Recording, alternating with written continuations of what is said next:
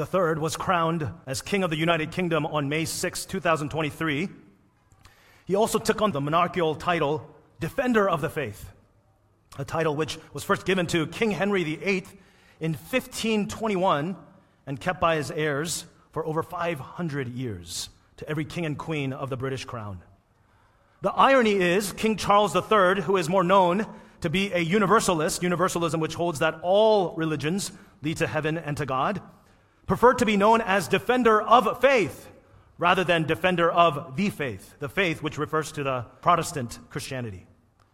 Well, King Charles proposed legislative changes to the 1953 Royal Titles Act, but was surprisingly denied by the Church of England, the titular head of the monarch, declaring that the title was to remain intact. Consequently, King Charles III adopted the title, but the truth is no one expects King Charles III to be an ardent defender of Christian orthodoxy, as he himself is a doubtful one. Even at his coronation, at his insistence, representatives of other world religions participated in the ceremony. What would it be like for the king of a nation to be a true defender of the faith, a true defender of the people? For a king or a president of a nation to be so upright, so highly favored, so victorious, literally undefeatable, so glorious, so loved, that he would cause the entire nation to sing in praise of God's strength and of his power. In our deeply divided nation, it's hard to imagine a person, much less a king, bringing a nation in unity, in corporate rejoicing, isn't it? Nevertheless, in our psalm this afternoon, we learn of such a king who leads his people to exalt and praise God's strength as he experiences unmerited blessings from God, as he depends wholly on God. We're picking back up our 15-year intermittent series, Summer in the Psalms, where we are looking to cover 10 Psalms through the months of June, July, and August each summer, hoping to cover all 150 Psalms in 15 years. We are in year 3 of our series, covering chapters 21 through 30. Well, each year, when the series begins, I encourage all of our members to get in the habit of reading through the entire book of the Psalms each summer, and I will do so again this year. Read 50 short, they're very short, chapters a month for month June, July, and August. So if you start tomorrow, read about 2 to 3 chapters of Psalms on the weekdays only. I made it reasonable for you. You don't have to read it on the weekends. A Monday through Friday, 2 to 3 chapters a day, then you will be able to read all 150 Psalms in the summer. I pray that you will consider joining us and share with one another the deep and great encouragements you gain from growing more familiar with the Psalms and learning how to better lament and to praise God through the Psalms. Amen? Raise your hand if you're going to join me. Okay, you'll think about it and pray about it. May the Spirit of God convict you to do so. Well, let's dive right in to the Psalms. Here's some context. Psalm 21 is a royal psalm, which means the psalm deals with the spiritual role of kings in the worship of Yahweh, the God of our Bible. And royal psalms typically point to the Messiah king, God's anointed, eschatological, coming king, who is the greater king than the present king, who is the promised heir of God's covenant. In a royal psalm, knowing this king blesses God's people because the king causes his people to worship God and worship Yahweh. And that's what we see in our psalm, that the salvation of the king causes the people of God to sing and praise and to exalt God of the scriptures, to exalt Yahweh. So how does this happen? What does salvation of the king have to do with you and me? What does the blessings the king receives in his victory, how does it bless us? How does the victory of the king cause the people to exalt the Lord? So from Psalm 21, I want to share with you 2 points today, why God's people rejoice in the victory of the king. 2 reasons why God's people rejoice in the victory of the king. Here's the outline so you know what's coming. Point number 1, we rejoice because the king has won, from verses 1 through 7. We rejoice because the king has won, 1 through 7. And point number 2, we rejoice because the king will win, verses 8 through 13. We rejoice because the King has won. We rejoice because the King will win. Brothers and sisters, I pray this message will remind you of the joy and the hope we have in our Messiah, King Jesus, in whom we have ultimate victory. Whatever your trying circumstances are that weary you, whatever situation in your life that discourage you and suppress you, you know a King in whom you have power. You know a King in whom you have undiminishing joy and hope. You have a reason to rejoice today, brothers and sisters, in His presence. You can sing of His greatness in the fellowship of His people this afternoon. I pray that you will be strengthened in your joy, in your love, in your hope in Christ Jesus our Lord today. Amen? Guests and visitors, thank you so much for joining us for our Sunday gathering today. If you're here and you know yourself not to be a Christian, we especially welcome you. Know that we've been praying for you. Praying specifically that God would lead you here today to hear His word, the words of life, the words of truth today.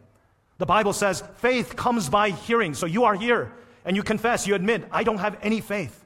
Well, we believe that God led you here because faith comes by hearing, and hearing by the words of Christ. So open up your heart, open up your minds, open up your ears to Him and hear these words, because these are the words of truth. These are the words of Christ. We pray that you would hear the words of Christ, that God has provided a way of salvation for sinners just like you and me, by grace, through faith in Jesus Christ alone. Amen? Don't listen to the distractions. Fight the good fight of faith as you listen to His word this afternoon, right now. We pray that you'll come to see and know Jesus, the gracious and loving Savior, and how He is worthy of your attention, of all your worship as the King of Kings and Lord of Lords today and forevermore. So without further ado, let's turn to our passage, which can be found on page 457 of the blue Bibles around you. And as you turn there, please keep your Bibles open and refer to it often as I read and preach, so that you know that this message is God's word for you. Psalm chapter 21 says this: To the choir master, a psalm of David. O Lord, in your strength the King rejoices, and in your salvation how greatly he exalts. You have given him his heart's desire, and have not withheld the request of his lips. Selah. For you meet with him with rich blessings. You set a crown of fine gold upon his head. He asked life of you. You gave it to him. Length of days forever and ever. His glory is great through your salvation. Splendor and majesty you bestow on him. For you make him most blessed forever. You make him glad with joy of your presence. For the king trusts in the Lord, and through the steadfast love of the Most High, he shall not be moved. Your hand will find out all your enemies. Your right hand will find out those who hate you. You will make as a blazing oven when you appear. The Lord will swallow them up in his wrath, and fire will consume them.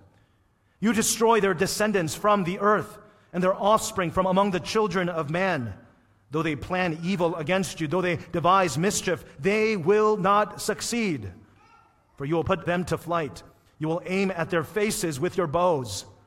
Be exalted, O Lord. In your strength, we will sing and praise your power. Amen. What does the victory of the King have to do with us? Point number one, we rejoice because the King has won, from verses 1 through 7. The first observation we can make is the heading of the psalm, which includes two statements. To the choir master, a psalm of David.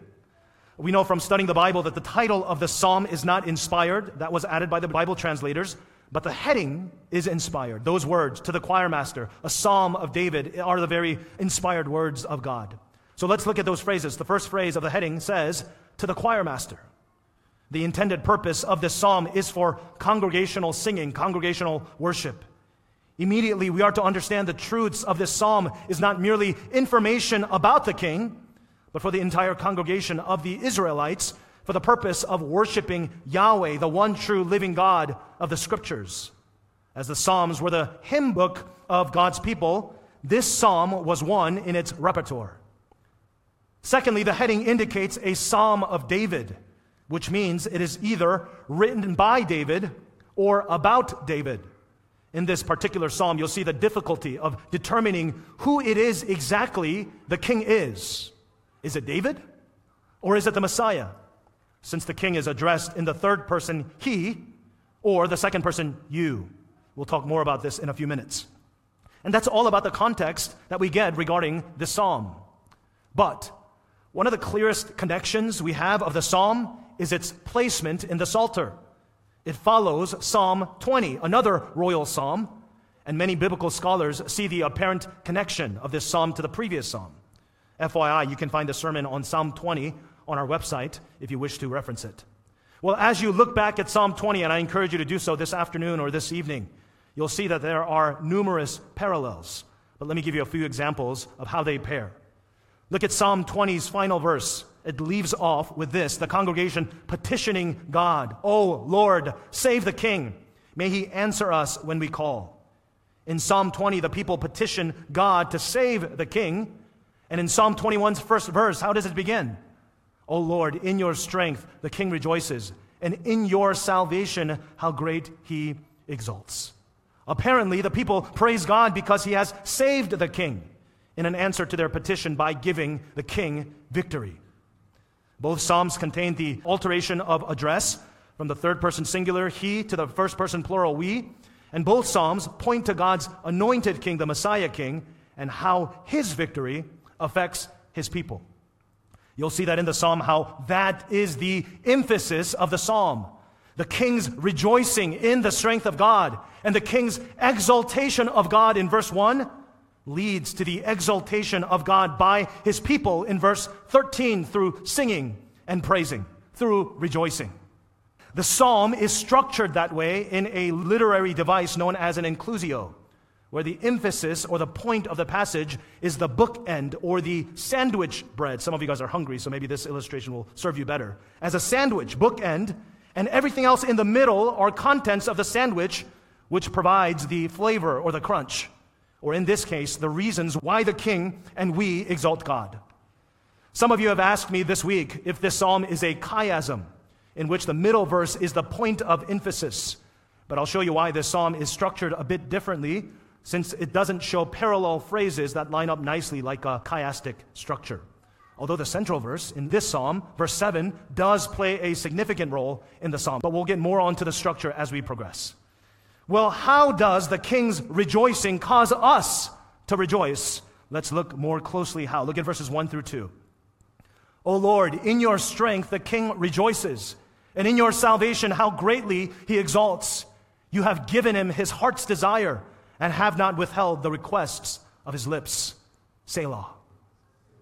The reason for the king's joy and praise of God is for the display of God's strength through a victory.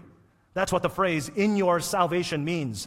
Salvation and victory are synonymous in this psalm. You'll see in verse 1 through 7, it's speaking of victory in the past tense. This fact is ever more clear in the NIV translation as verse 5 is translated, "through the victories that you, Yahweh, gave."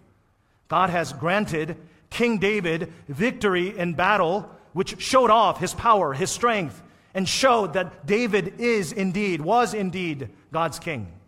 There was an interdependent relationship between God, Yahweh, and King David. That's what verse 2 details for us. "You have given him his heart's desire, and have not withheld the request of his lips." You see the victory that the people had petitioned for, the king in Psalm 20. Verse 1, "May the Lord answer you in the day of trouble." And in Psalm 20, verse 4, "May he grant you your heart's desire and fulfill all your plans," has been directly answered by God, as shown in verse 1 and 2 of Psalm 21. The king's ways were aligned in step with God's plans. Therefore, the king experienced success. That's why God receives the king's exaltation. And in turn, the king himself rejoices. The king rightly gives God the credit. Let me just pause there to remind us of Pastor John Piper's famous statement that God is most glorified in us when we are most satisfied in him. We see that through this psalm, another example of how God's glory and our joy are tightly woven together, isn't it? There is a direct relationship. When God is glorified, when God is worshiped as he ought to be, we experience great joy. Amen? Consider that in your life today, brothers and sisters. Are you experiencing unshakable, undeniable joy as a result of God being greatly glorified in your life? Have you sought the Lord in prayer and petition, and has he not withheld of the request of your lips because your desires and His will aligned, giving God great glory and you experiencing great pleasure. Consider how might the Lord be pressing in your present circumstance, in your absence of joy, to conform your life, to conform your prayers, to conform your desires to His will. Perhaps you came to church, you dragged yourself here somehow, but you're unhappy about the way you are feeling purposeless in your current situation, perhaps in your current job. Perhaps the Lord is calling you today to serve Him in another capacity, in another way.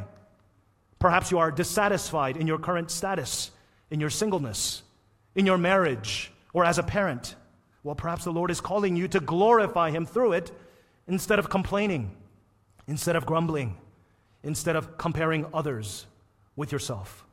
One sure lesson from this verse: giving God glory gives us great joy. Giving God glory gives us great joy. Perhaps you are thinking to yourself, well, David has a reason to rejoice. He has just won a great battle and he gets blessed. Well, maybe you look at your life and think to yourself, my life is marked only by losses. I often feel like a loser. I don't have a reason to glorify God or even to rejoice. I feel sad. I'm discouraged. I'm depressed. Well, brother or sister, this message, this word is for you. And the next word of the psalm is especially for you. The word Selah. Somebody say Selah. The word Selah means to indicate an interlude. As I mentioned, the Psalms was a hymn book for God's people, for God's church. As God's people worship God through singing, a Selah was a musical interlude, an instrumental solo, a drum break perhaps, or a meditative or a contemplative pause. Here in this psalm, I believe, is a transition and a significant one. I mentioned earlier, the Psalms isn't very clear which king the psalm is addressing. Is the psalm about David, or is it about the Messiah, King Jesus Christ? The interpretation isn't as clear because the king is addressed in these verses in the third person. But if the psalm was written by David himself, it was common at the time for a king to do so. Or perhaps the psalm was written in the perspective of the choir director as he is leading God's people in worship, hence written from the congregation's perspective. Well, many Jews near the time of Christ understood that Psalm 21, the king of the psalm, points to the Messiah. In fact, the word king in verse 1 is actually translated as King Messiah in two ancient Jewish sources, although around AD 1100 this translation was dropped to just indicate king to better understand it of David himself. Well, John Calvin, the great reformer during the Protestant Reformation, addresses this issue and says this: but above all, it was the design of the Holy Spirit here to direct the minds of the faithful to Christ, who was the end and perfection of this kingdom, and to teach them that they could not be saved except under the head, which God himself had appointed over them. Hence, whatever the interpretation one holds regarding verses 1 and 2, whether it was David or the Messiah, I think the word Selah provides transition that definitively leads us to look to the Messiah, Jesus Christ, in the remaining verses. Sure, the eternity language can be seen as hyperbole, an exaggerated language in reference to the human King David, or perhaps reference to his continuing reign through his heirs. But having the gift of the completed canon, the completed and inspired book of the Bible, and learning about biblical theology as we have been, God's grand narrative of redemption, Old and the New Testaments of the Bible telling one story of salvation through Jesus the Messiah, there is no reason to avoid the clear and apparent purpose of the Selah in the psalm, which focuses our attention, which draws our attention and points us to the Messiah. So if you thought this psalm doesn't apply to you up to this point, this is talking about David. Because David's victory isn't your victory, because his joy isn't your reason to rejoice. Here are affirmative reasons why the very blessing of the Messiah are yours as well. Similar to how Paul explains the Hagar and Sarah historical story as allegory to teach us salvation theology in Galatians chapter 4, here in Psalm 21, David's historical victory points us to Christ's final victory and the victorious salvation that we have in him. And the rewards we receive also as the result of Christ's victory. And so, not to purposefully sound like a poet, one commentator says of verses 3 through 6, the symmetry of these verses show artistry. in order to emphasize the central theme, the central blessing, a chiasm within an inclusio. Follow along. Look at verses 3a and verse 6b, the second part of verse 6. You meet with him, your presence speaks of the presence of God. That's A. We're talking about chiasm.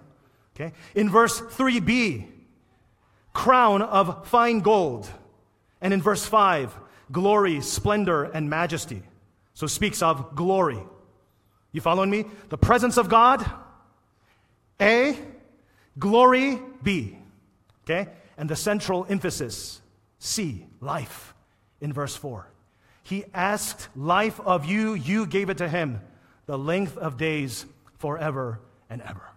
In other words, because of the Messiah King's victory, because of the Messiah King's salvation, we receive and experience God's presence, God's glory, and foremost of them all, eternal life with him forevermore. Amen? Look up at me. God's presence, God's glory, and God's eternal life through Christ, the Messiah King. Amen? I don't need to belabor this further, do I?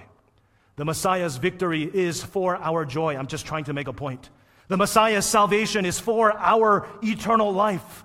We get to experience his presence, his blessing, his glory, because God was pleased to save the king, because God was pleased to hear the petition for the king. All right, now I hope you are at the edge of your seats because this word is so good. Why would God do this? Why would God do this? Why would God bestow such great benefits and presence and glory and life to David and to his offspring? Verse 7 tells us the reason, doesn't he? Look at verse 7. For the king trusts in the Lord, and through the steadfast love of the Most High, he shall not be moved. The conclusive reason why the Messiah's King's past victory is our victory is because the king trusts in Yahweh.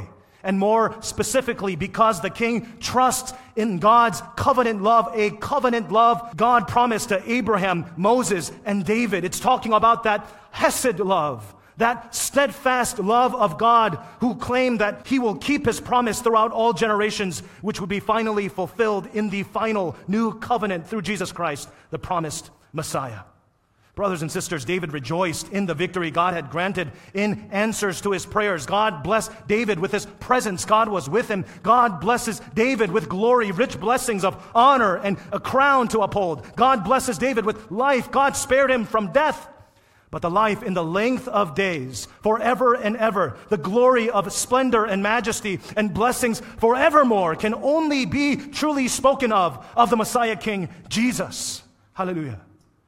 This is the gospel of Jesus Christ. This is the best news you will ever hear, that the holy God created all things in love in order to display, in order to show us his own glory to his creation. And the height of his creation, as you know, was man and woman created in his image to be one with him, to image him by depending on him, by displaying his glory through our trust in him. But man, having been tempted by Satan, distrusted God, deliberately disobeyed his word by rebelling against him, seeking to be our own gods. Hence, because God is a righteous God, he cannot be one with sin, with unrighteousness. And so man was set on a consequential and eventual path to death and eternal judgment in hell. Because God is a righteous judge, he must punish all sin. No guilty can go unpunished, for to do so would be to compromise his righteousness and his justice. It would only be right for rebellious sinners to receive their just judgment. Just as a murderer deserves life sentence or worse, and sinning against him over and over again deserves eternal judgment. But God is not only a just and righteous God, he is also a loving and merciful God. And because God is the all-knowing and almighty God, God had planned from before the foundations of the world to redeem a people for himself, to know his amazing love, a steadfast love, an unconditional love, a forgiving love, a never stopping, never giving up, always and forever love. And that love would be displayed by God keeping his word through his covenant. A covenant God made from the beginning that an offspring of promise would be born and live and die to shed his own blood to be the payment of the sins of man. Just as a murderer pays for his murder with his own life, Jesus, truly God and truly man, the Son of God, came to earth to pay for the price of all man's sins, to die on the cross, bearing the sin and shame and guilt of all men, satisfying the wrath of God, justifying the judgment of God toward all evil and all unrighteousness. Jesus proved himself to be the promised Messiah, the Christ, by his perfect obedience to God's law, by living a sinless life, by dying a substitute death as a willing sacrifice. But that's not the end of the story, is it? On the third day, God raised Jesus, the Messiah, from the dead, just as the Scriptures and Jesus himself said he would, proving that God keeps his covenant to 1,000 generations, when God granted victory to Jesus Christ over sin, Satan, and death once and for all. Hallelujah. And just as Jesus prayed in John 17, I in them and you in me, that they may become perfectly one, so that the world may know that you sent me and loved them even as you loved me. Father, I desire that they also, whom you have given me, may be with me where I am, to see my glory that you have given me, because you loved me before the foundation of the world. The reason those who believe in Jesus Christ can rejoice in his victory is because God answered Jesus' prayers, and because through Jesus, the Messiah, we are one with him and one with God. And God's love for his Son is also the love that we get to experience because of Christ. And not only his love, all of the benefits that he receives is ours. His success is our success. His victory is our victory. His presence, his glory, his life is ours because of Christ. Amen? If you are here and you are not a Christian or are not sure that you are, we pray that you are seeing Jesus as the merciful and gracious King, whose victory is your victory, whose blessing is your blessing. As the king goes, so does the people go. I hope that you have seen, as the affairs in politics have shown, as the president goes, so does the nation. The fact of the matter is, whether it's Biden or Trump or Charles or Elizabeth, there is not one human being that can guarantee victory as Jesus does. There is not one king whose eternal blessings can be ours except in Jesus. There is not one king who can truly be a defender of the faith except Jesus, the Messiah King. So let me ask you, friend and visitor, who is your king? Who is your king? Answer that question in your mind right now, this moment. Because the reality is, every single one of us worships something. You know what it is, because you know it right now, this moment. You worship something. Who is your king? Whether money, power, sex, or self, or spouse, or children, you worship. We all worship something. And let me tell you, the Word of God is telling you right now, none of it is worthy of your life. None of it is worth your eternity. None of it can give you life, much less eternal life, much less joy. The Bible continues to repeat, self-pleasure is slavery. Pleasure in the Savior, Jesus, is eternity. I pray that you would surrender to him, that this is your choice today if you do not know Jesus. Repent of your sins. That means to turn from trusting in yourself and the things of this world. Believe that Jesus actually rose and died for you. That's the reason why thousands of millions of Christians all around the world have been worshiping Jesus for over 2,000 years, because if he is dead, this all means nothing. But because he's alive, we are here gathered today worshiping him. Believe that this Jesus rose again for you. Trust him with your whole life today, this moment, and forevermore. Trust him daily with everything. Talk to one of the pastors at the close of service at the back doors, or talk to a member sitting next to you if you want to learn more about how you can follow and live your life for Jesus the King. Brothers and sisters, to rejoice in King Jesus' past victory, verses 1 through 6, is to trust in his steadfast love in the present, verse 7. But it also is hope for future and final victory. Past, present, and future. That is our faith. That is our guarantee in Jesus Christ. In him we stand secure, past, present, and future. And that's what the last phrase of verse 7 teaches us, doesn't it? He shall not be moved. Because he will not be moved, we will not be moved. Jesus Christ sits at the throne in heaven, and nobody is able to dethrone his reign. Amen? Because he reigns sovereignly, we stand secure and we stand firm. But let's talk more about the hope that we have in the king's future victory, which moves us to our next point in verses 8 through 13. What does the victory of the king have to do with us? Point number 2, we rejoice because the king will win, verses 8 through 13. So in verse 1 through 7, David described the blessings God gives to Christ. Now the psalm focuses on the way God fights on Christ's behalf. You'll see that these verses are approached from the perspective of the people as they look for a demonstration of royal power and glory bestowed on the king by the Lord. The people of God view the anointed king as God's means of establishing his kingdom on earth by ridding the earth of all God's enemies. This is a picture of God's complete salvation, brothers and sisters. God crowns Jesus the Messiah as king with honor and also defends, protects his glory by demolishing all of his enemies. Look at verses 8 through 11 again. It says this: your hand will find out all your enemies. Your right hand will find out those who hate you. You will make them as a blazing oven when you appear. The Lord will swallow them up in his wrath, and fire will consume them. You will destroy their descendants from the earth and their offspring from among the children of man. Though they plan evil against you, though they devise mischief, they will not succeed. Perhaps the violence of these verses might catch you as a surprise. We are not used to thinking about God's wrath this way, as one of the ways God blesses Christ and also his people. Well, these verses show 3 stages of God's judgment toward his enemies: discovery, destruction, and defeat. They will be discovered first. You notice in verse 8 this repetition of the phrase, don't you? You will find out. You will find out. These verses are teaching us enemies of the king will all be discovered. Those who hate Jesus the king will be found out. There's no way to hide from God's all-knowing and all-seeing eyes. And let me tell you that this is a hopeful word for all of us.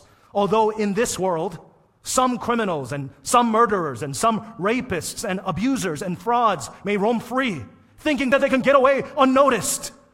Though it may seem so for the present that they are getting away with all kinds of evil and unrighteousness, in the reign of God's anointed king, not one enemy of God will be finally free. Not a single person will be able to fake their way through faith. No hypocrisy in the church will go undiscovered. No wolf will dwell among the sheep. They will be discovered. Secondly, they will be destroyed. That's verses 9 and 10. And those verses speaks of the breadth as well as the depth of God's judgment toward evildoers, doesn't it? God is a blazing oven that will swallow them up. God's fire will consume them entirely, whether in this life or in eternity. Psalm 37:9 says, for those who are evil will be destroyed, but those who hope in the Lord will inherit the land. As certain as the joy of the king who trusts in God's steadfast love, the destiny of those who are evil is predicted. Utter destruction is their fate. Those who are enemies of God, those who hate God, will be confronted by a blazing fire which will consume them utterly and entirely. But not only that, any trace of their seed will be completely wiped out. That's verse 10. You will destroy their descendants from the earth and their offspring from among the children of man.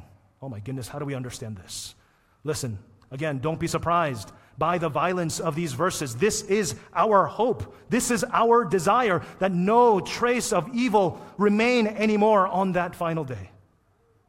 Recently, we discovered at our home, in our entrance, hundreds of tiny little bugs crawling around. Hundreds in our entrance, in our doorway. So my natural reaction, of course, was to get some bug spray immediately and spray it like crazy. Both hands. I can't exercise because my legs, I'm working out my fingers. Well, a few days later, they came back. Even more. They came back with a vengeance.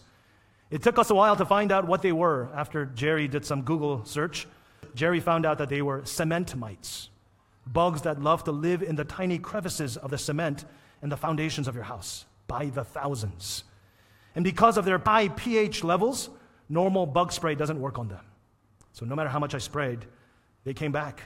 So Jerry looked it up and ordered some on Amazon.